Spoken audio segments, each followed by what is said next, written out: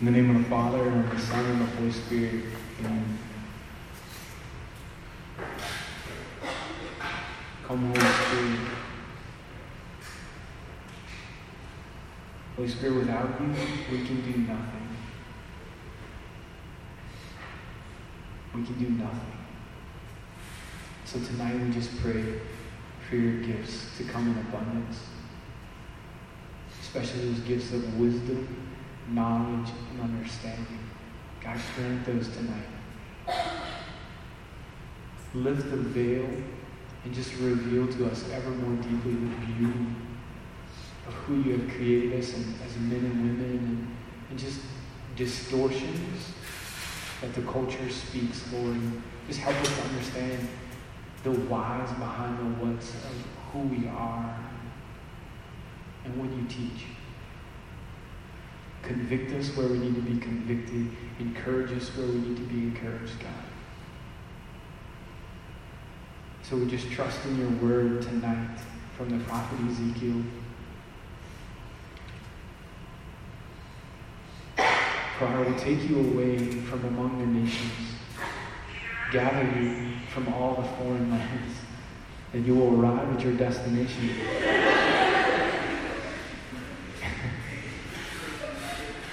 God's plan. I will bring you back to your own land. I will sprinkle clean water upon you to cleanse you from all your impurities. And from all your idols I will cleanse you. I will give you a new heart and place a new spirit within you, taking from your bodies your stony hearts and giving you natural hearts. I will put my spirit within you and make you live by my statutes, careful to observe my decrees. You shall live in the land I gave your fathers. You shall be my people, and I will be your God. Lord, we trust in the scripture tonight. Grant Sarah the gift to speak to our hearts. Anoint every word. May she speak what you desire, nothing more, nothing less. St. Joseph, St. John Paul II, and Our Lady, intercede for us. Hail Mary, full of grace, the Lord is with thee. Blessed art thou among women, and blessed is the fruit of thy womb, Jesus. Holy Mary, Mother of God, pray for us sinners, now and at the hour of our death. Amen. The Father, Son, Holy Spirit. Amen.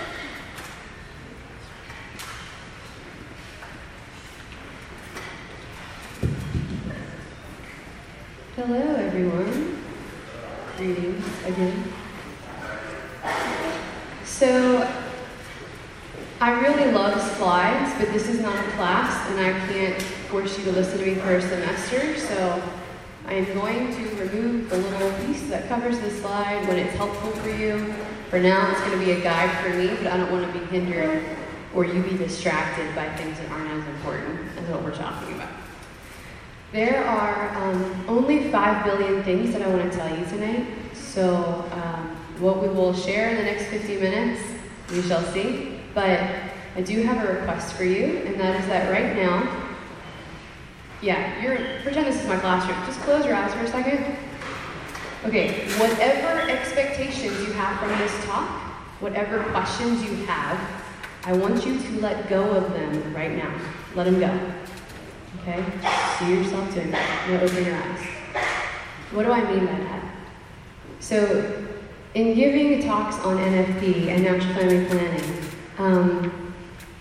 this is one of the most contested sort of topics and issues in terms of presentations, and people have a lot of questions. Usually, they're pretty good questions, but what I don't want you to do is to be so distracted by your questions that you don't listen to a word that I'm saying, okay? Don't come in this with okay, these are the 10 questions. Let's see if you answer them as you talk for the next 15 minutes. I want you to all follow me as we go on this little adventure to be like children and to receive from the Father the gift that He is inviting us to when it comes to offering ourselves, which includes the gift of our sexuality and our fertility, right? What does that really mean in our daily life? What does that mean if we're called to marriage? And what does that mean for us right now as we're preparing for whatever our vocations are? And that right now we know our vocation, and that is to holiness. So, together, let us begin. And the first thing I want to do is I want to read to you a quote from John Paul II. This is found in the book called His Five Loves. And so it's a story about a question that he was asked by a bishop, and it says this, and this is very important for our topic. When a certain bishop asked JP2 how to make the gospel attractive, he says that John Paul II got very serious, like a philosopher, and said, "It is necessary to understand the soul of the woman. All these things which are meant to liberate the woman, premarital sex, contraception, and abortion, have they liberated her or have they enslaved her? Have they liberated her or have they enslaved her?" We could argue about this later, but I would argue that they have enslaved her, not liberated her.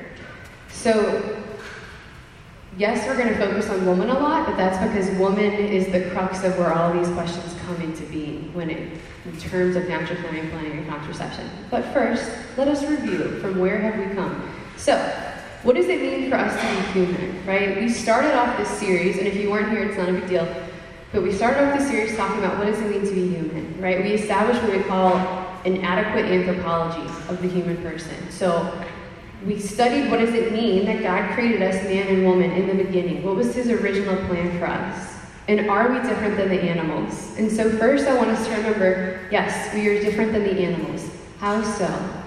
Well, animals respond based on instinct, right? Human beings, right, we are not just mere animals. In a certain biological sense, we are organisms.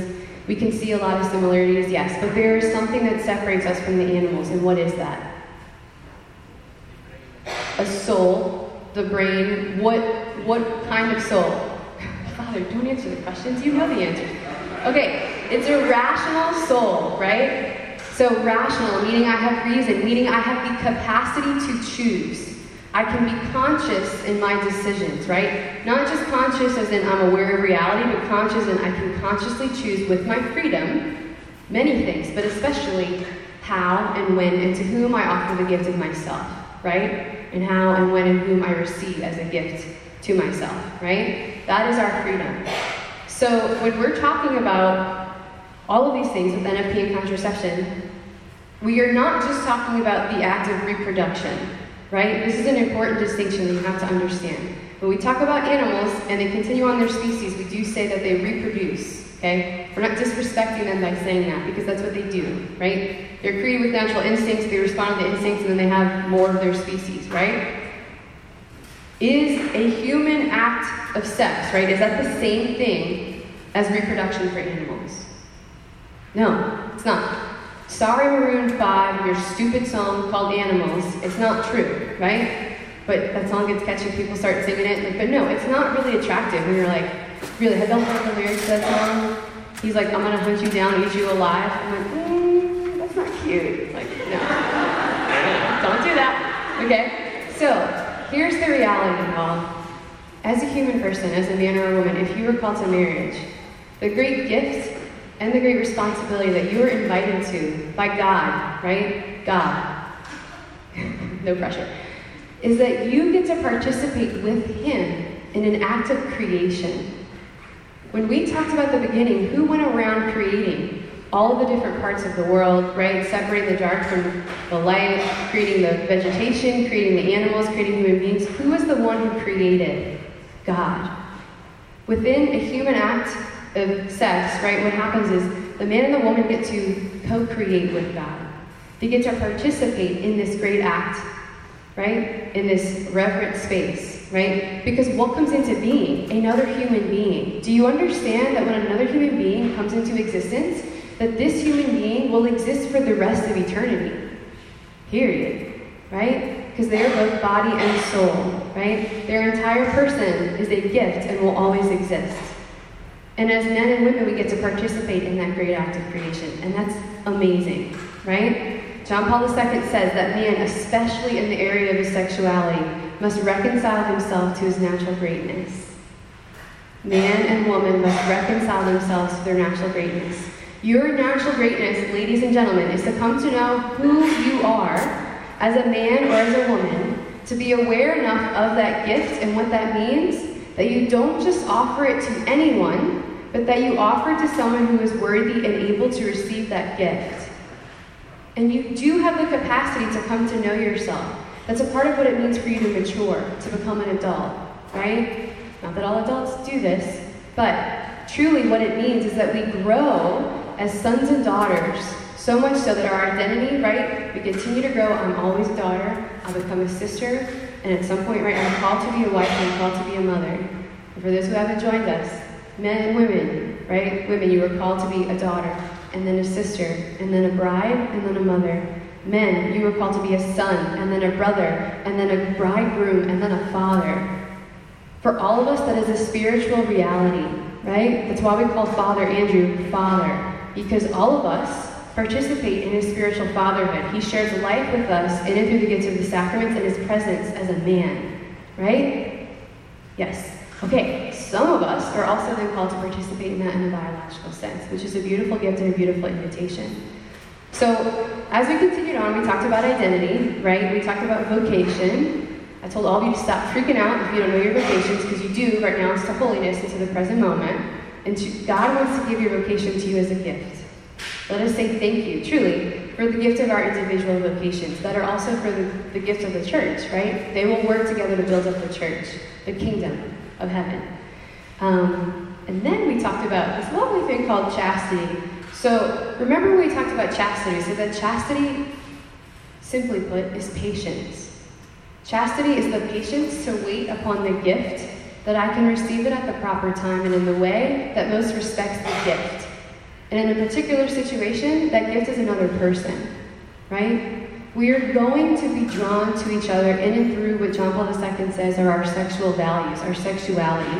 Men, you should be attracted to women. Awesome. Praise God for that. Really, that's a gift. Praise God for that. You see a beautiful woman, you say, thank you, God, for the gift of this woman. And then what you're doing is you are literally praying instead of what the culture wants you to do, which is worship her. And if you worship us, you will be dissatisfied because we cannot satisfy you. We are finite. You are finite. Only He is infinite, right?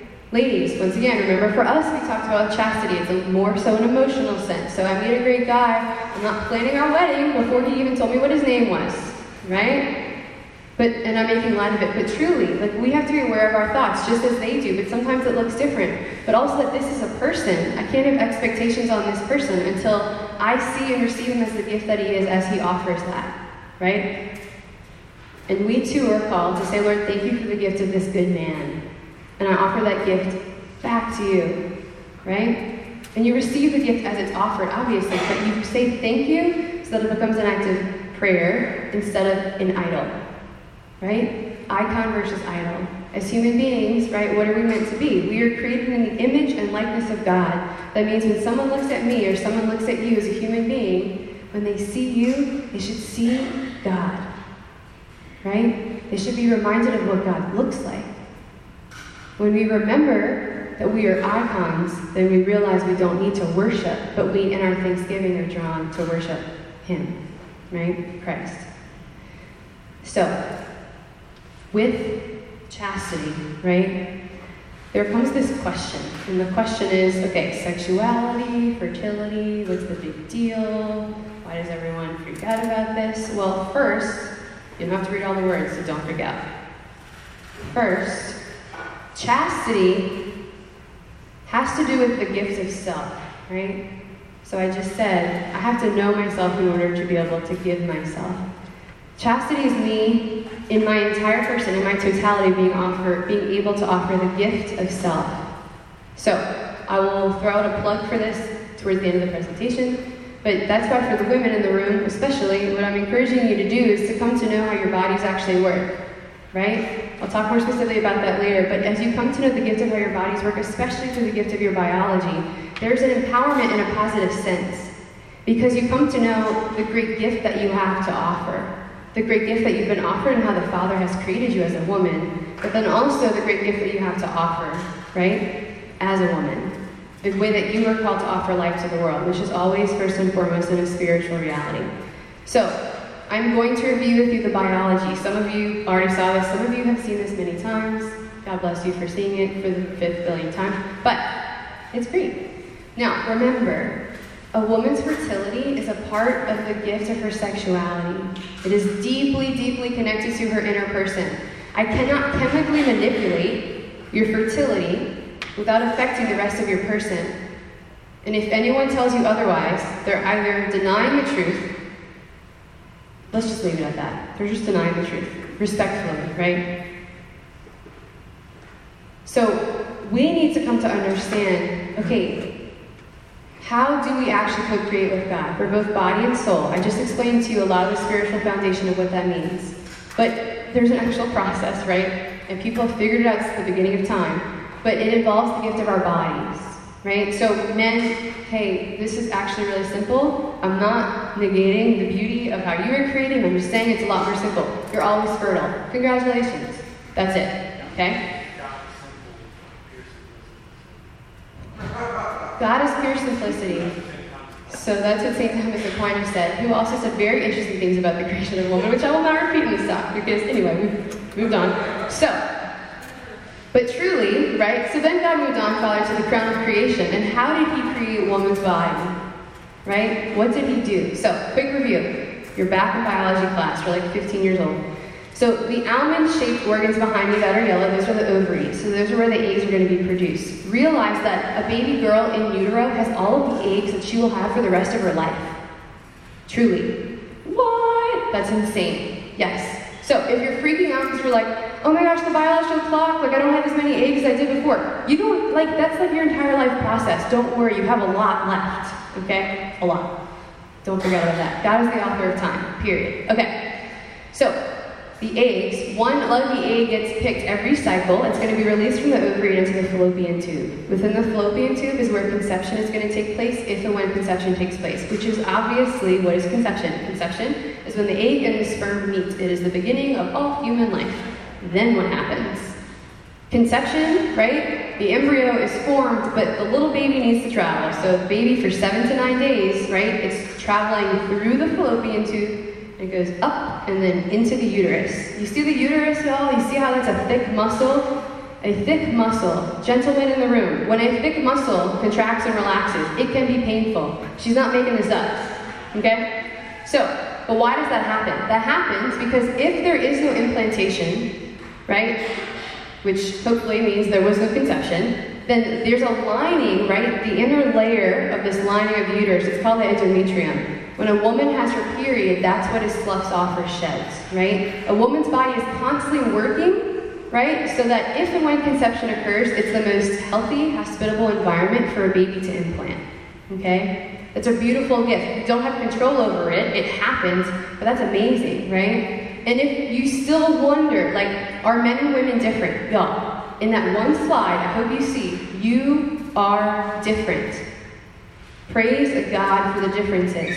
We are equal, but we are not the same, right? We do not want to erase the differences.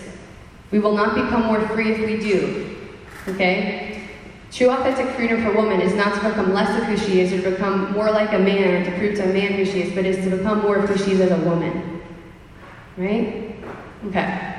The only thing I want to say about this slide is that the top one is an example of a short cycle, the middle one's an average, the bottom's a long. Don't worry about what all that means. What I want you to focus on is the middle line. It says OV, that's for ovulation, when the egg's released.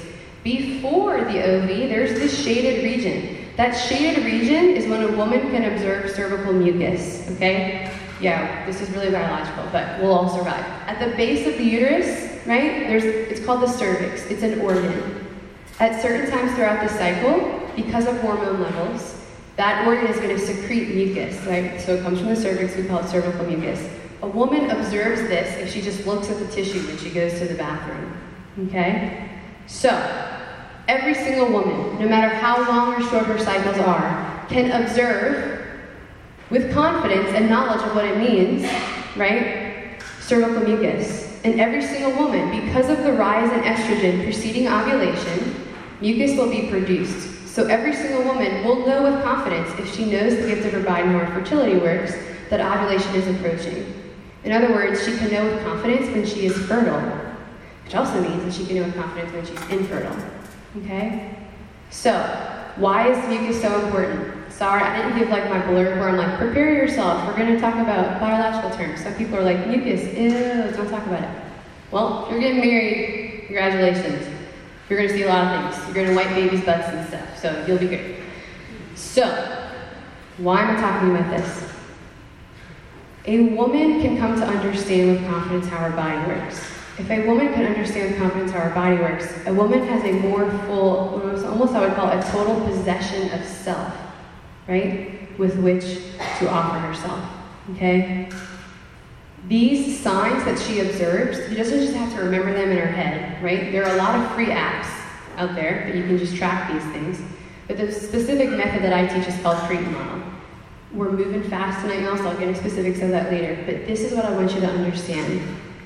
All of these slides, you can just see the pictures. This is what happens in the ovary.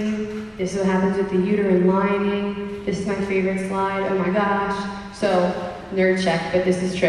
In 2009 is the first time that I heard about Creighton Model, and I was sitting in an introductory session, and the presenter got to this slide, and I literally said, like, I started laughing, not at the presenter, at this reality, and I was like, God is real. Like, he's real. Because this is what you need to understand. The cervix is going to produce two different kinds of mucus. On the left, this is the kind of mucus produced by estrogen. Just so you know, that's the main hormone in the first part of the cycle, the pre-ovulatory phase, so before ovulation.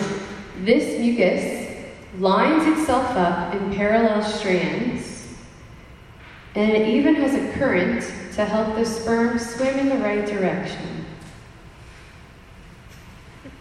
Really, guys? Like, that's crazy. That's amazing, right? The other kind of mucus is produced at a different time. It is produced by the hormone progesterone, right? When this stuff is created, it doesn't line itself up in parallel strands. It basically lines itself up to be a brick wall so that the sperm cannot penetrate. Okay? The reality here is that a woman has a time on the left, we see times of fertility. On the right, we see times of infertility. When she looks at the tissue, she'll see on the left that kind of mucus. When she has this kind of mucus on the right, she won't see it on the tissue because it's acting like a plug within the cervix so that the sperm cannot swim up into the uterus and to find the egg in the fallopian tube. Okay, just a little bit of logic here for a second, which we don't really study anymore. If God wanted children to come from every single act of intercourse, do you not think it possible for him to have created not just men but also women to be fertile all of the time? Yeah, easy. So much of this is simple and we just make it complicated, but that is the reality. If God desired that every act of intercourse were to result in the gift of a child, then he would have made not just man but also woman fertile all of the time. So if he did not, I think there's something deeper for us to go into, right? Perhaps, right? That God is a father. Perhaps he is a father that wants his children to come to know the gift of themselves enough that they can appreciate the gift that they are, but also come to appreciate the gift of the other who is offering himself or herself to him. And that together as a couple they can be able to communicate and intentionally, with free choice, participate together with God in the creation of new life. Right? Love is a choice. Love is a gift. Love is a privilege. Love is also a responsibility. Right? What NFP, which whenever I say that I mean natural family planning, if I ever say fertility awareness, that's also what I'm talking about. They're trying to make a move away from NFP to fertility awareness-based methods. Same thing. Woman is aware of her fertility, right? And as John Paul II says, which the church is totally in line with, right? If we know how our bodies work, it is okay and admissible and encouraged, right? For couples to have recourse to the rhythm of the cycle, the natural rhythm of a woman's cycle, right? So, pause. Don't get distracted by the coolest slide in the world. Okay. Historically, what has happened? Well, in 1960, John Paul II wrote this book called Love and Responsibility. right? A few years later, a commission was started to study whether or not the church should change their teaching on contraception. Because as of the 1930s, so 30 years previously, all of the churches agreed that contraception was not okay. And then one by one, they started to fall away from this. Still, right, standing, the only church that hadn't yet changed their minds was the Catholic Church. Was she going to change her mind? This was the question. So they got a lot of people together, married couples, bishops, priests, nuns, to talk about this, literally for 3 years, to really discuss and pray this reality, like, should we change our teaching? Unfortunately, a lot of people disagreed and went against it anyway, but ultimately the teaching came out, Humanae Vitae, right, on the transmission of human life, and what they said is, out of love, okay, I'm paraphrasing, it doesn't say these words. You can read it, it's very easy to read. I think any of you can read it, it's short, okay? Out of love, we cannot change this teaching, because what contraception does is it severs, right, it splits in two, it disintegrates what the act of intercourse or sex is supposed to be. It breaks apart the beauty of a marital union, right? And because of the greatness that we know that our children are called to, Mother Church says no. Now remember, our rules are not for us to be sad or gray or not to have any fun, right? Another thing that's just logic here for a second.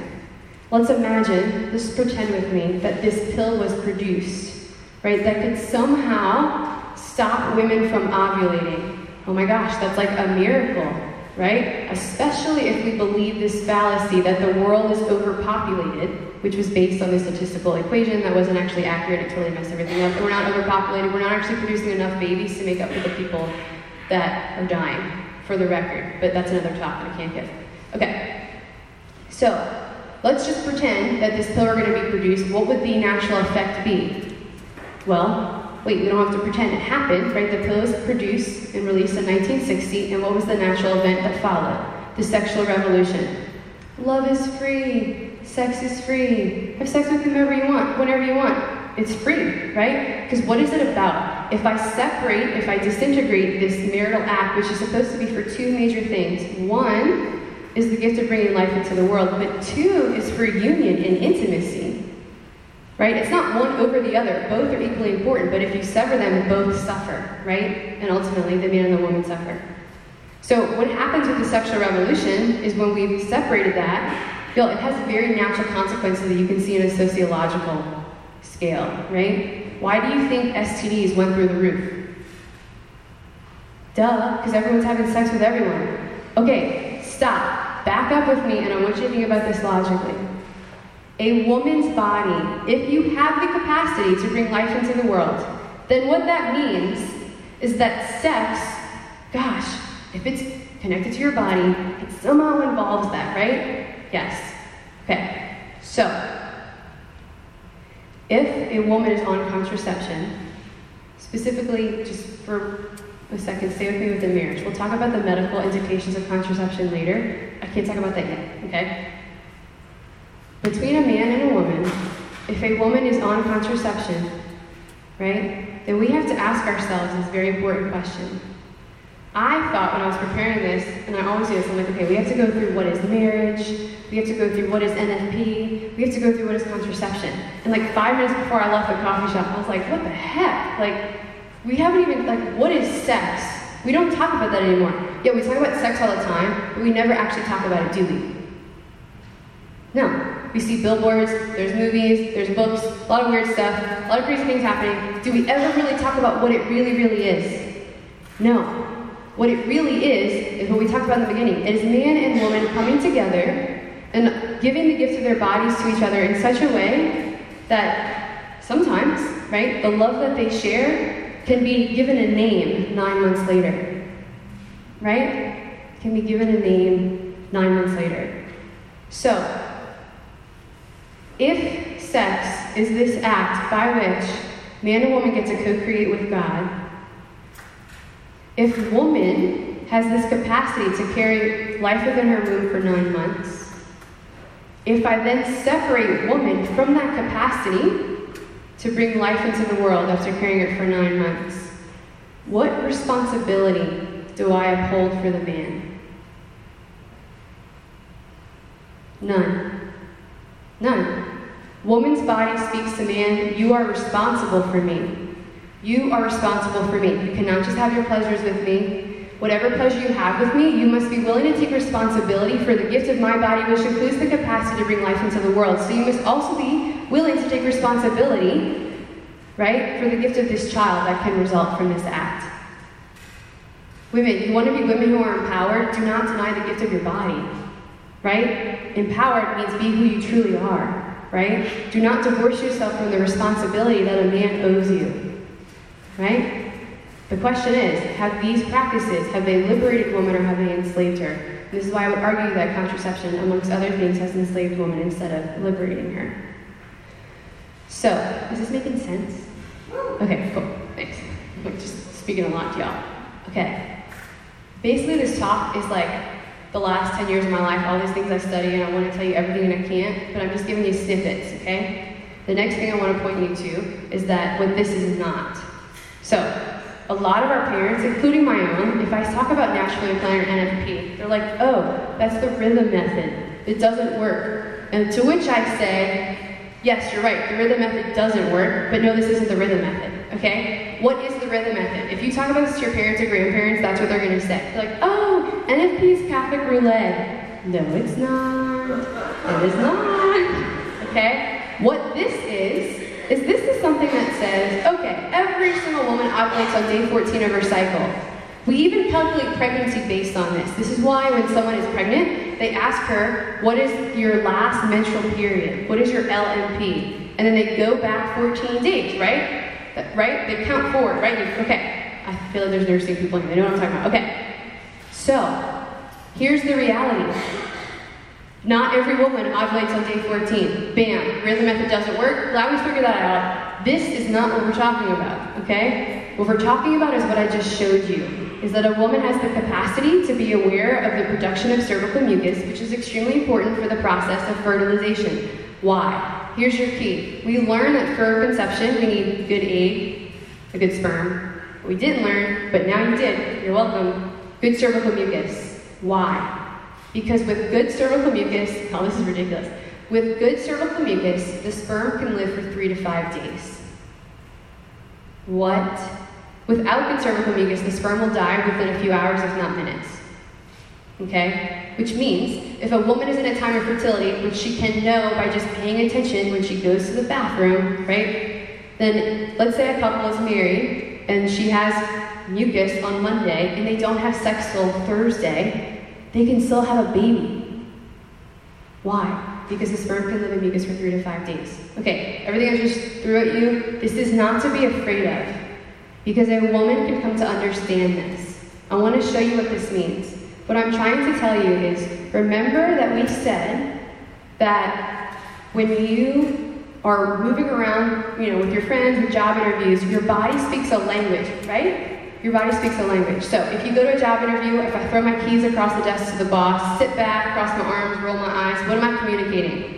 I'm communicating I don't really care if I get this job, and I probably won't get it. Did I have to say anything with my words? No. I said it with my body. So what I'm trying to offer you is that within a woman's body, her body is trying to tell her something. She doesn't have to look interiorly to figure that out. Just by observing external signs, a woman can come to learn the language of her body, what her body is speaking and what her body is saying. I am going to show you an example. I literally made this up at Starbucks today. No, this is not my chart because that would be weird. So, different stamp colors mean different things that you observe, right? Can you see this? You get an idea. They're just stamps. I mean like stickers. You can play with stickers when you're a kid. It's like being a kid. You just pay attention and put stickers on a chart. Really? Okay, I really made that a lot more simple. But it is simple. Okay? Red's obviously for bleeding. Green stays that a woman doesn't observe mucus, days of infertility. These white stickers you probably can't see, but they're white babies. As in hint, today is a day that you could have a baby. Right? And I made that to make you laugh. But y'all, this is beautiful. This is a biological diary. Just like we keep records, like we write in diaries, and okay, maybe girls do this more than guys. How fitting, right? We can keep a record of what is going on within our interior, because remember, you are a body-soul composite. What is happening with your body affects your soul. What's happening with your soul affects your body, okay? This is my 3-minute plug for fertility awareness. This is something that you can monitor. It's not like poof, it all makes sense because you get married. If you are a woman, you have a cycle, you can monitor your fertility. And I encourage you, even if you're not in a relationship, to monitor your fertility. Because more than just for NFP, this is about women's health. These external signs are going to tell me what's happening on the inside, right? And as a woman, and as a practitioner, if I have clients that come that are charting, then these stickers line up and they can create patterns. And I can see if a woman's not healthy just because of the patterns that I'm seeing by how these stickers line up.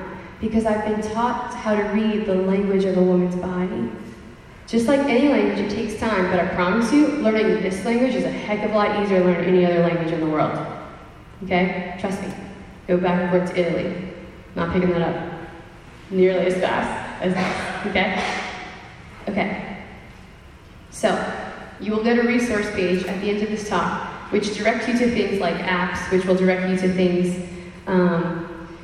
like where you can access charting. And we even have a practitioner, really quick, Miss Julie Barnett. She works with us at Women's New Life Center in Baton Rouge. I have her contact information on that page, so you put a face to a name. And she's someone if you're interested in charting specifically with Creighton that you can contact. Okay, so everyone take a deep breath. Let it out. Okay, we're going to keep going. Ready? You don't have to read all this. Just pay attention to me. This is just saying, right? Marriage is a great gift. So if we're talking about NFP and contraception, I want you now to make sure we're doing this within the context of marriage. Right? What is marriage supposed to be? Marriage is supposed to be a task, right, where we serve marriage and the family and to be at the service of life. Not just an external life, biological, but also spiritual reality. So, this is from the church. I'm just repeating the messenger, what they said. After the fall, marriage helps to overcome self-absorption, egoism, pursuit of one's own pleasure, and to open oneself to the other, to mutual aid, and to self-giving. Yeah, you want to know what a part of that includes? Because you have little babies, and they don't ever, just call you when it's convenient, right? And the whole process of carrying a child is also a huge investment. So what happens is we have to come more and more outside of ourselves. I had a professor that called children little saint makers. They're going to either make you a saint or something else, but you get to pick, right? They're going to make you something, right? Love is a choice, love is a responsibility, love is a gift. So if a sacrament is that which shows us the sign is supposed to point us forward to whom? To Christ, to heaven, to what we're meant for, which is perfect union, right? We may not be able to experience the perfection of union on this side of heaven, but what marriage is the sign that invites us to get awfully close with the help of what? Grace, right? Grace. What I want you to imagine is if I took a mirror right now, remember we talked about before the fall, there's no sin, there's no darkness, there's no man and woman coming at each other, right? Imagine if I was like, sorry guys, and I just took a hammer and I shattered the mirror. You'd all probably freak out for a second, right? And you're like, oh no. What grace does is grace starts to put those pieces back together. Realize that marriage is not easy. Well, I hope from what I just said you can tell it's not easy, but it's not. So that is why it has really been given the great gift of being held up to be a sacrament. Because God does not want man or woman to have to live out this reality by themselves. So, in creating marriage, what are the two ends of marital union? Procreation and union. Okay. Barring distraction. Procreation. How is procreation different than reproduction? They're vastly different. And the main reason is this. Reproduction is based on instinct, right? I'm giving you a lot of information, but I know you can follow this. Procreation means that I'm a co-creator with God, that I have the capacity as a human being, male or female, to reason and with my will choose for the gifts of the other. That though I can be experiencing pleasure, I am not choosing the other just for the sake of pleasure, but I am choosing for the other because I also see the gift that this other is and that we can together share in potentially bringing life into the world. In the 1960s with the sexual revolution, what happens is, before that, we used to call it making love. Now people just say having sex. It's just an action. It's just an activity. Just something they do when they're bored. Really. Okay? No. What marriage is trying to invite you to this reality is it's not just having sex. It's making love. Literally, right? Together, you create love. That's why the capacity is you can give a name to a child 9 months later. You co-create, and then a new human being, body and soul, comes into being that will exist for the rest of eternity. Right? Women, your bodies speak to men. You are responsible for me. Now, this is also very interesting when I'm talking about procreation. Remember when I talked about chastity, what did I say? You can be experiencing physical intimacy with a jerk, and it feels good. Because you were created in such a way that your biological impulses respond to those things. Ladies and gentlemen, your bodies were created in such a way that if you were touched in certain ways or different things are happening, you're going to experience pleasure. I'm not saying that that is a bad thing in and of itself. What is bad is when I don't use my reason, because I'm a human being, I'm not just an animal dependent upon impulse or instinct, to figure out if this is a person that is worthy to receive the gift of my body. Right? Remember that the gift of your body is the greatest gift that you can offer to another person. Because what is the one thing that you have that is tangible when you were conceived up till the moment of your death? The only thing you have. It's you, your body. That's it.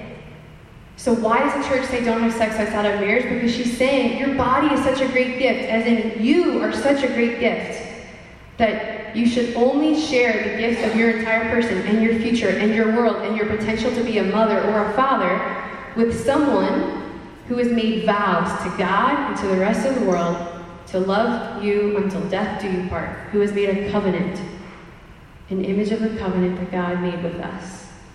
Do you understand? This is the great gift that we are called to. John Paul II, the other way that he explains this whole procreation union thing is, in one way, it's of the natural order, right? So what is the natural order? It's the order of nature. So my question for you is, in the order of nature, men and women, how do your bodies work? How do they work? Right? You are not allowed to just change reality because you want to. Right? I can't wake up tomorrow and say the sky is purple because I want it to be purple. It's not purple. That's reality. What is the reality of how your bodies work? Right? The freedom, the invitation is to come to know that reality, right? And to live from that. So the other way that he speaks about it, right, in this personal order is the order of the person. We're talking about consciousness. Some people say responsible parenthood. John Paul II says it's conscious parenthood. Meaning, I am conscious of the gifts I'm offering, our potential to have a family. And for all of you, if you forget nothing I say except this one thing, that's fine. John Paul II said, if you actually understand the great gift of your body and the capacity to have life, it will help you in your selection of a spouse.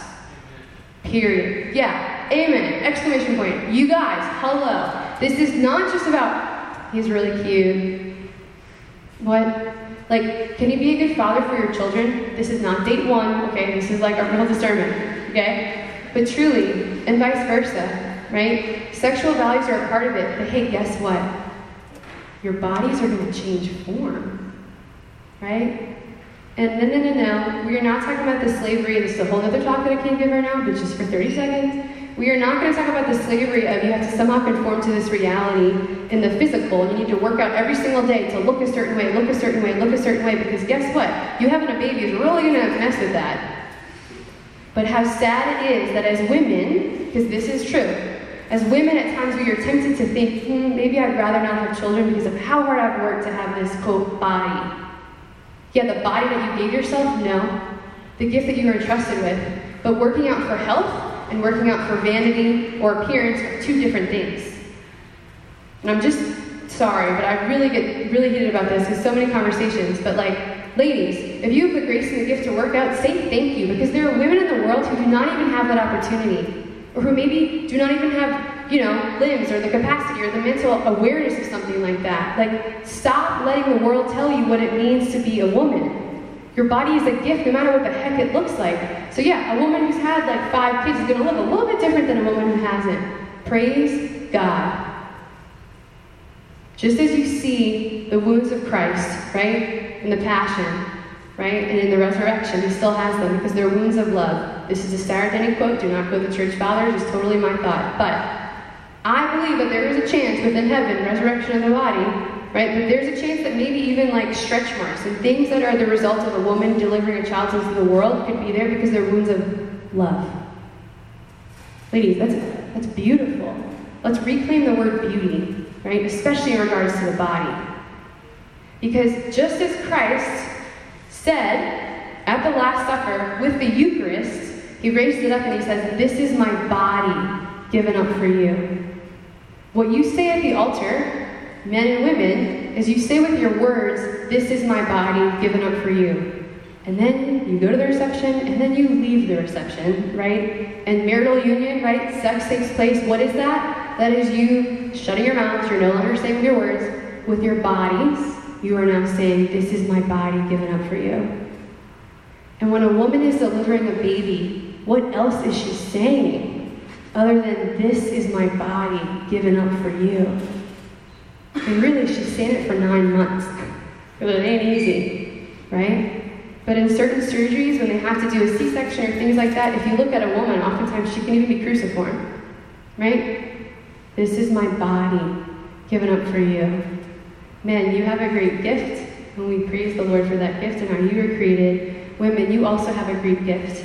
But I want you to hear that Scripture tells us and reminds us that our battle is not with flesh and blood, it is with powers and principalities.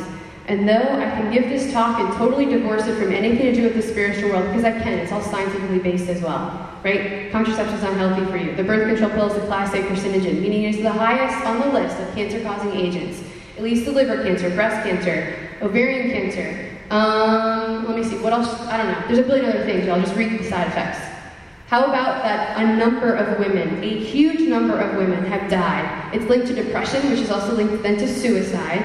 And there are women in their 20s who are having pulmonary embolism, so they're having blood clots in their lungs.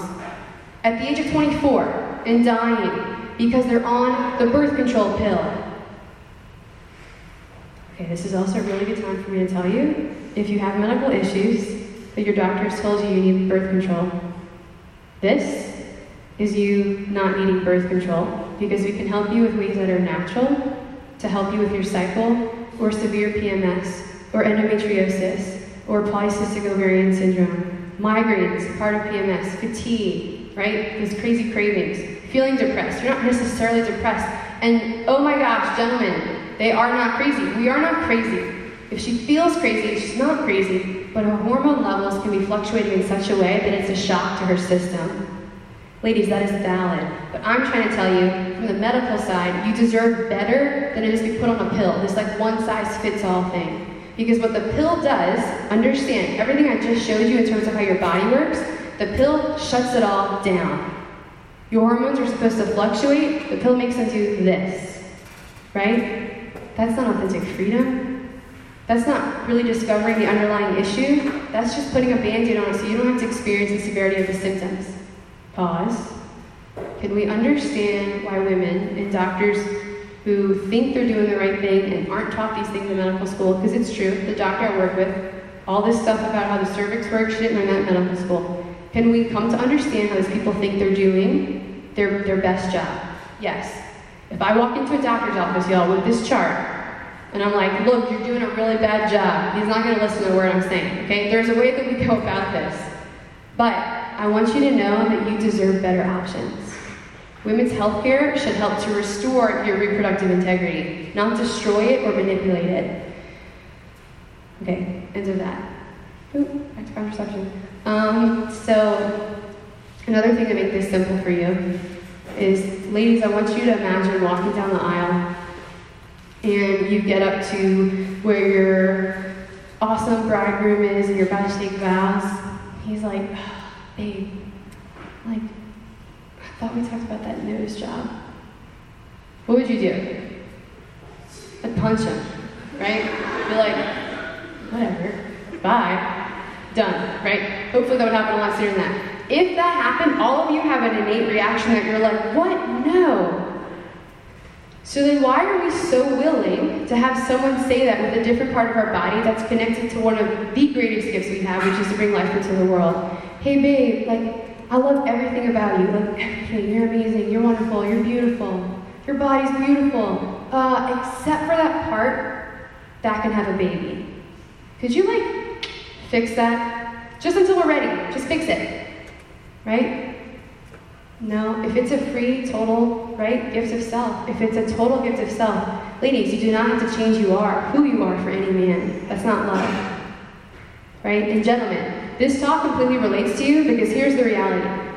You have a huge responsibility, right? The difference between NFP and contraception is the responsibility of the man in a lot of ways. Men, you can come to understand this. I have some guys that are like so excited about it that they like refuse to let her touch the chart because they're like, no, just tell me what you saw. I want to put it on the chart. And like, what's the stamp? And then I'm like, great, awesome. And you do have some men that don't care. But let me tell you about that reality. If the women care and the men don't, then she becomes a gatekeeper. This is what Dr. Chasik, who's a Baton Rouge, says a lot. You are not supposed to be a gatekeeper. This is a call for men to be responsible with how they act, with how they treat their wives, right? That it's not that I want you just for your body. It's that I want you.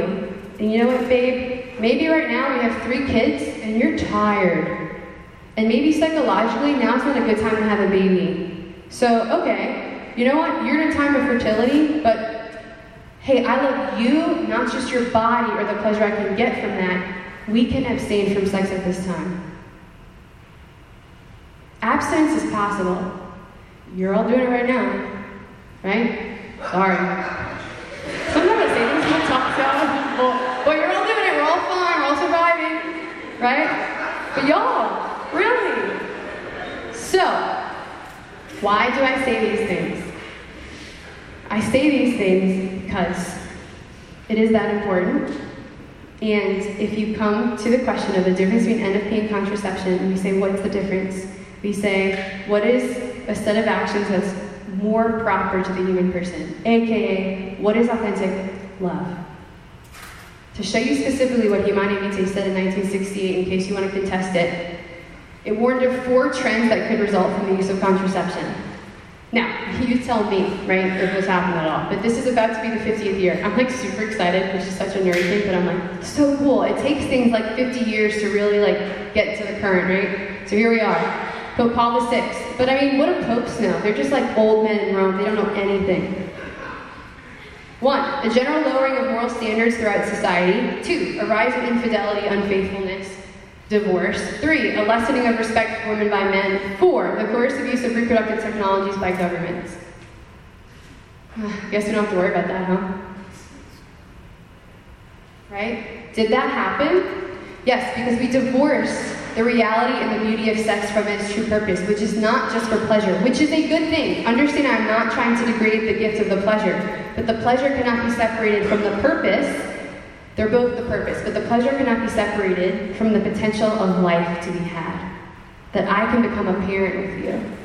If you were dating someone, they could be the cutest person, but if you don't think that they're going to be a good father or mother for your children, and you don't have to have all the answers right now, you know what I'm saying. If they're like really not open to being virtuous or just, why are you dating them?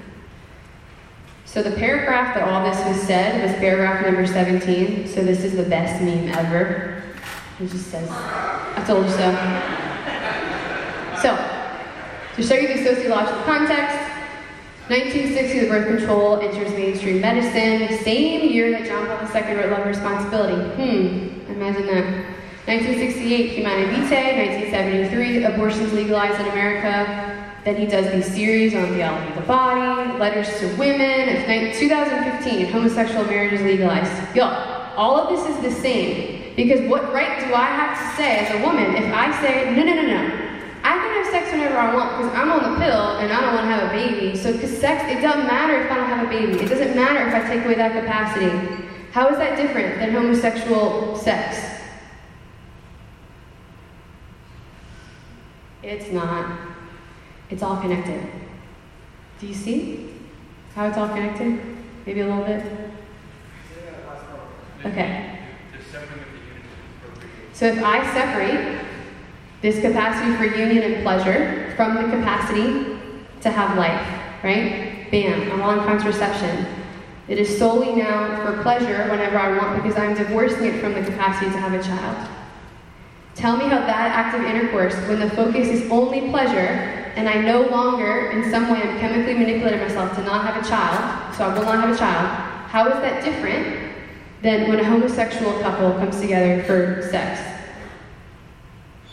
They can't have a child, but they can have pleasure. Is that all that sex is about?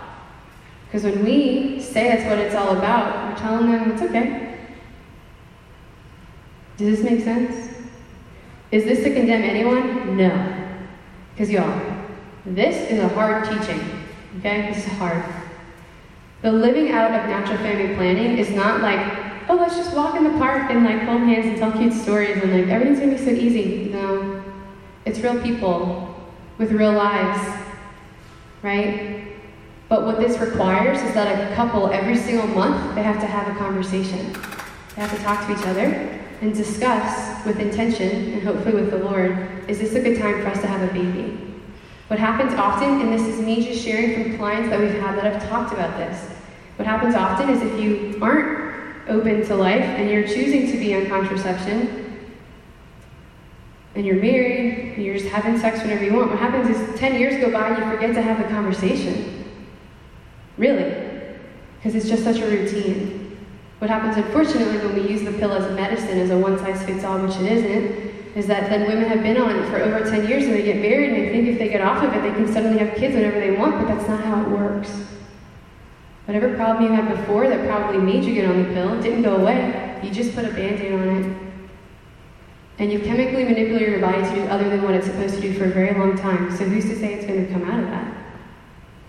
I'm not saying it won't, but I'm saying it might not. Right? Not to mention it could kill you, but just saying. Okay.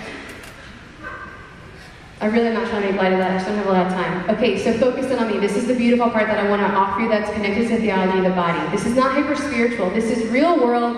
Love is messy. Oh my gosh, are you kidding me? Husbands and wives, mutual submission to each other out of reverence for Christ, right? The gift of each other is offered to each other. But ladies, some of you are going to have jobs outside of the home. Some of you are going to be housewives and have a huge job inside of the home. You're going to be tired, okay? Your husband comes home from work. It's not like every day you're like, oh my gosh. This is what people think. They're like, oh, we get married. We can have sex whenever we want. That's not how it works, okay? But if you're trying to live this out, it's going to be hard regardless, just for the record, okay? If you're trying to live this out, right? Statistically speaking, the rate of divorce for people that are practicing this is very low, okay? Because they have to communicate, which is a very good thing when you're married to talk to the person you're married to. The other thing involved in this is a gift that John Paul II calls conjugal spirituality. And this is what he says. He says, this then is the essential and fundamental power. The love planted in the heart, poured out into our hearts by the Holy Spirit. The encyclical Humanae Vitae that goes on to point out how the spouses must implore God for such power and for every other divine help in prayer. How they must draw grace and love from the ever-living fountain of the Eucharist. How with humble perseverance they must overcome their own faults and sins in the sacraments of penance. These are the means, infallible and indispensable, to form the Christian spirituality of conjugal and familial life. With their help, that essential and spiritually creative power of love reaches human hearts, and at the same time human bodies, in their subjective masculinity and femininity. Indeed, this love allows the spouses to build up their whole life together according to the truth of the sign, by means of which marriage is built up in its sacramental dignity, as the central point of the encyclical shows. This is what allows couples, when they live this out, when they communicate, when they realize that the gift of their bodies, they reconcile themselves to their natural greatness, and then we have the capacity to create, which is the gift that only God has. He's given us this capacity to create with Him. Then that is how you become a mirror, a reflection, an image to the rest of creation, the greatest sign that we have this side of heaven of what God looks like. That He is a communion of persons. That He pours Himself out in love through this communion of persons. And that the family is a communion of persons. And so in closing, just stick with me, guys. That story I told you before about that girl Sarah in the Bible who like had 7 husbands and they all died before they could come together that night. This is what he reflects on. He says this is actually a gift to us to see what we're called to live this out. He says, so this is Tobias and Sarah get married, and they're at the wedding night, and she's like, 7 other guys already died, he's probably gonna die, right? She's freaking out. In this dramatic moment of the history of both Tobias and Sarah, when on the wedding night it was their due, as new spouses, to speak reciprocally with the language of the body, they transform this language into a single voice. The two become one, even in their prayer. That unison is prayer. This voice, this act of speaking in unison, allows both of them to pass beyond the limit situation, beyond the threat of evil and death, inasmuch as they open themselves totally in the unity of the two to the living God. Their prayer is a word of power drawn from the sources of the covenant and of grace, and this is his prayer. Blessed art thou, O God of our fathers, and blessed be thy holy and glorious name forever. Let the heavens and all thy creatures bless thee. Thou madest Adam and gavest him Eve as a wife, as a helper and support. From them the race of mankind has sprung. Thou didst say, it is not good that the man should be alone. Let us make a helper for him like himself. And now, O Lord, I am not taking this sister of mine because of lust, but with sincerity. Grant that I may find mercy and may grow old together with her. And she said with him, Amen. It says in Scripture that we are to offer our bodies to each other as a living sacrifice. That is quite literally lived out, right? That dialogue, those words become a prayer, even in the gift of sex within a marriage. Because it is within this sacrament, this great gift to reflect to the world, that to give yourself totally to another can result in new life, and that life can overflow to the world. So, there's one more that I wanted to read to you.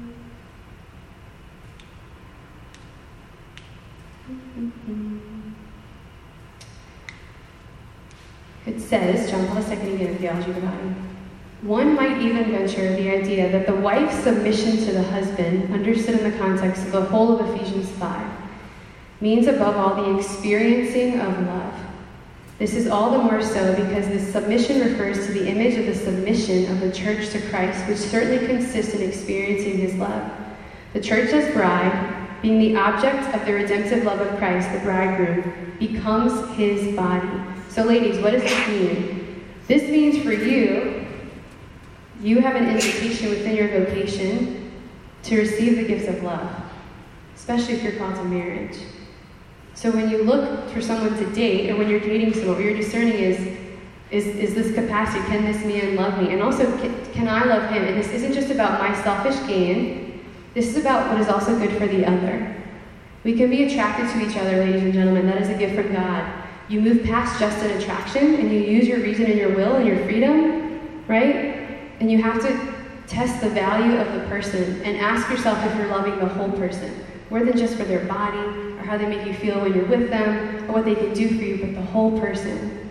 That even as they change and grow, as you will too, that you are free. A song that I want you to listen to on your own time is called World Traveler by Andrew Peterson. It's awesome. And it just kind of goes into some of these things, all the dreams that you have. This is the image of Adam and Eve when their son killed their other son, right? Cain killed Abel. This is Abel in their arms.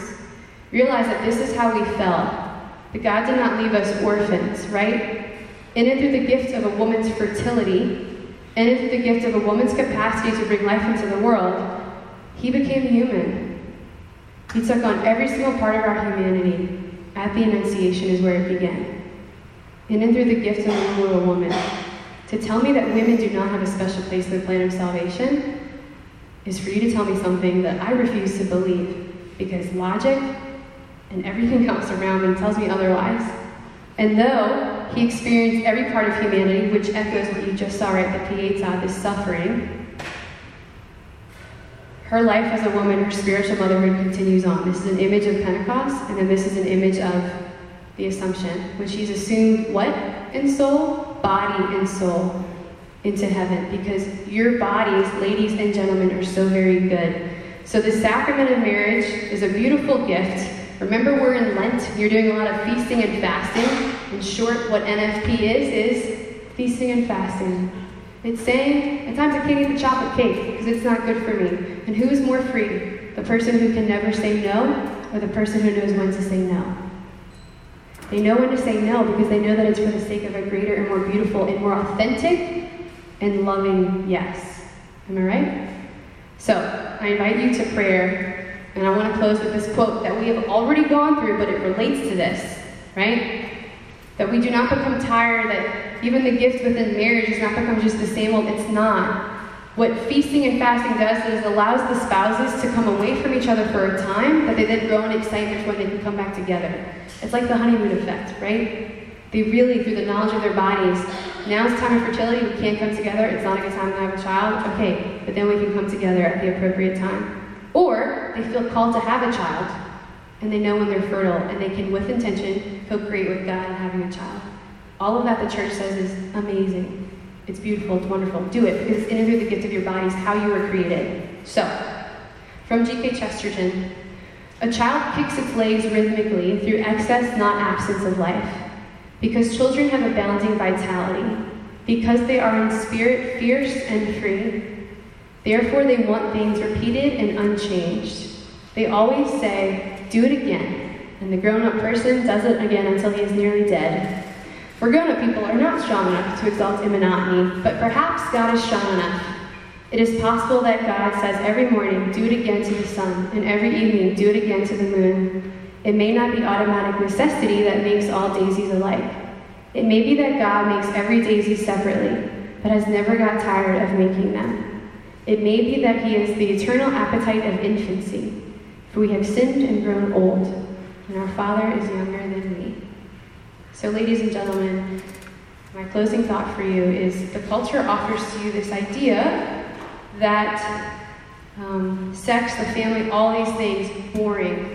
Don't make commitments. One person for the rest of your life, what? That's boring. No. Have all the options open all the time. But that's not true freedom, right? That's not a total gift of self. We can only find ourselves through a sincere gift of self. I must first come to know myself in order to truly offer a totality of who I am to another, after having weighed and tested that this other is worthy to receive that great gift. And he says to us, blessed are the pure in heart, for they shall see God. As we become smaller and smaller like children, as we receive the gifts from the Father, we start to see that sex isn't just something to have all the time, whenever you want. That's how it's exciting. No. The most exciting gift and part of that is that it has its proper time, right? Is that every time it's a gift in such a way that the spouses come together with each other, and they also know that they're speaking to the potential of that I can become a parent with you. And for this we rejoice, that we can echo the communion of the Trinity by furthering the communion of persons here on earth. And that it's not merely reproduction, but that we literally get to co-create with God, that another person can come into being for the rest of eternity. So, I'd like to close in a prayer. In the name of the Father, and the Son, and the Holy Spirit. Amen. Father, we just thank you for this time. Thank you for the gift of the grace that you have given to us. Lord, I just ask that you would pour out your Spirit upon all of us to receive the word that you desire to speak. That we would hear the word that you have spoken tonight, Lord, and that whatever has caused us to wrestle or maybe cause frustration or anger or hurt, Lord, that we would take that to you and to really understand what you are truly trying to say to us. Not what Saturday is trying to say, but Father, what are you trying to tell us in those spaces and those places? Lord, we thank you for the gift of the questions that have arisen. And Lord, I ask that you would give the grace to all of your sons and daughters here, not to merely walk away and not reflect on this, but to reflect and to keep coming back to question and to learn, and not just to turn it off just after one hearing, but really, Lord, to ask you to reveal to them in whatever ways they need to hear your voice, how this is you calling them to fullness of life, not absence of it. And Mother Mary, you to whom was entrusted the great gift of the God-man within your very womb, you who were in perfect adoration for 9 months, we ask that you would give us the grace to pray with you and that you would pray for us, that we might know how to receive the gift of our bodies as they are, and that we might, in coming to love ourselves, know with wisdom and clarity and hope and purity of vision how we are called to offer ourselves, especially in the gift of our bodies at the proper time. As we say, Hail Mary, full of grace, the Lord is with thee.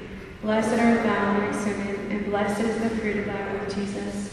Holy Mary, Mother of God, pray for us sinners, now and at the hour of our death. Amen.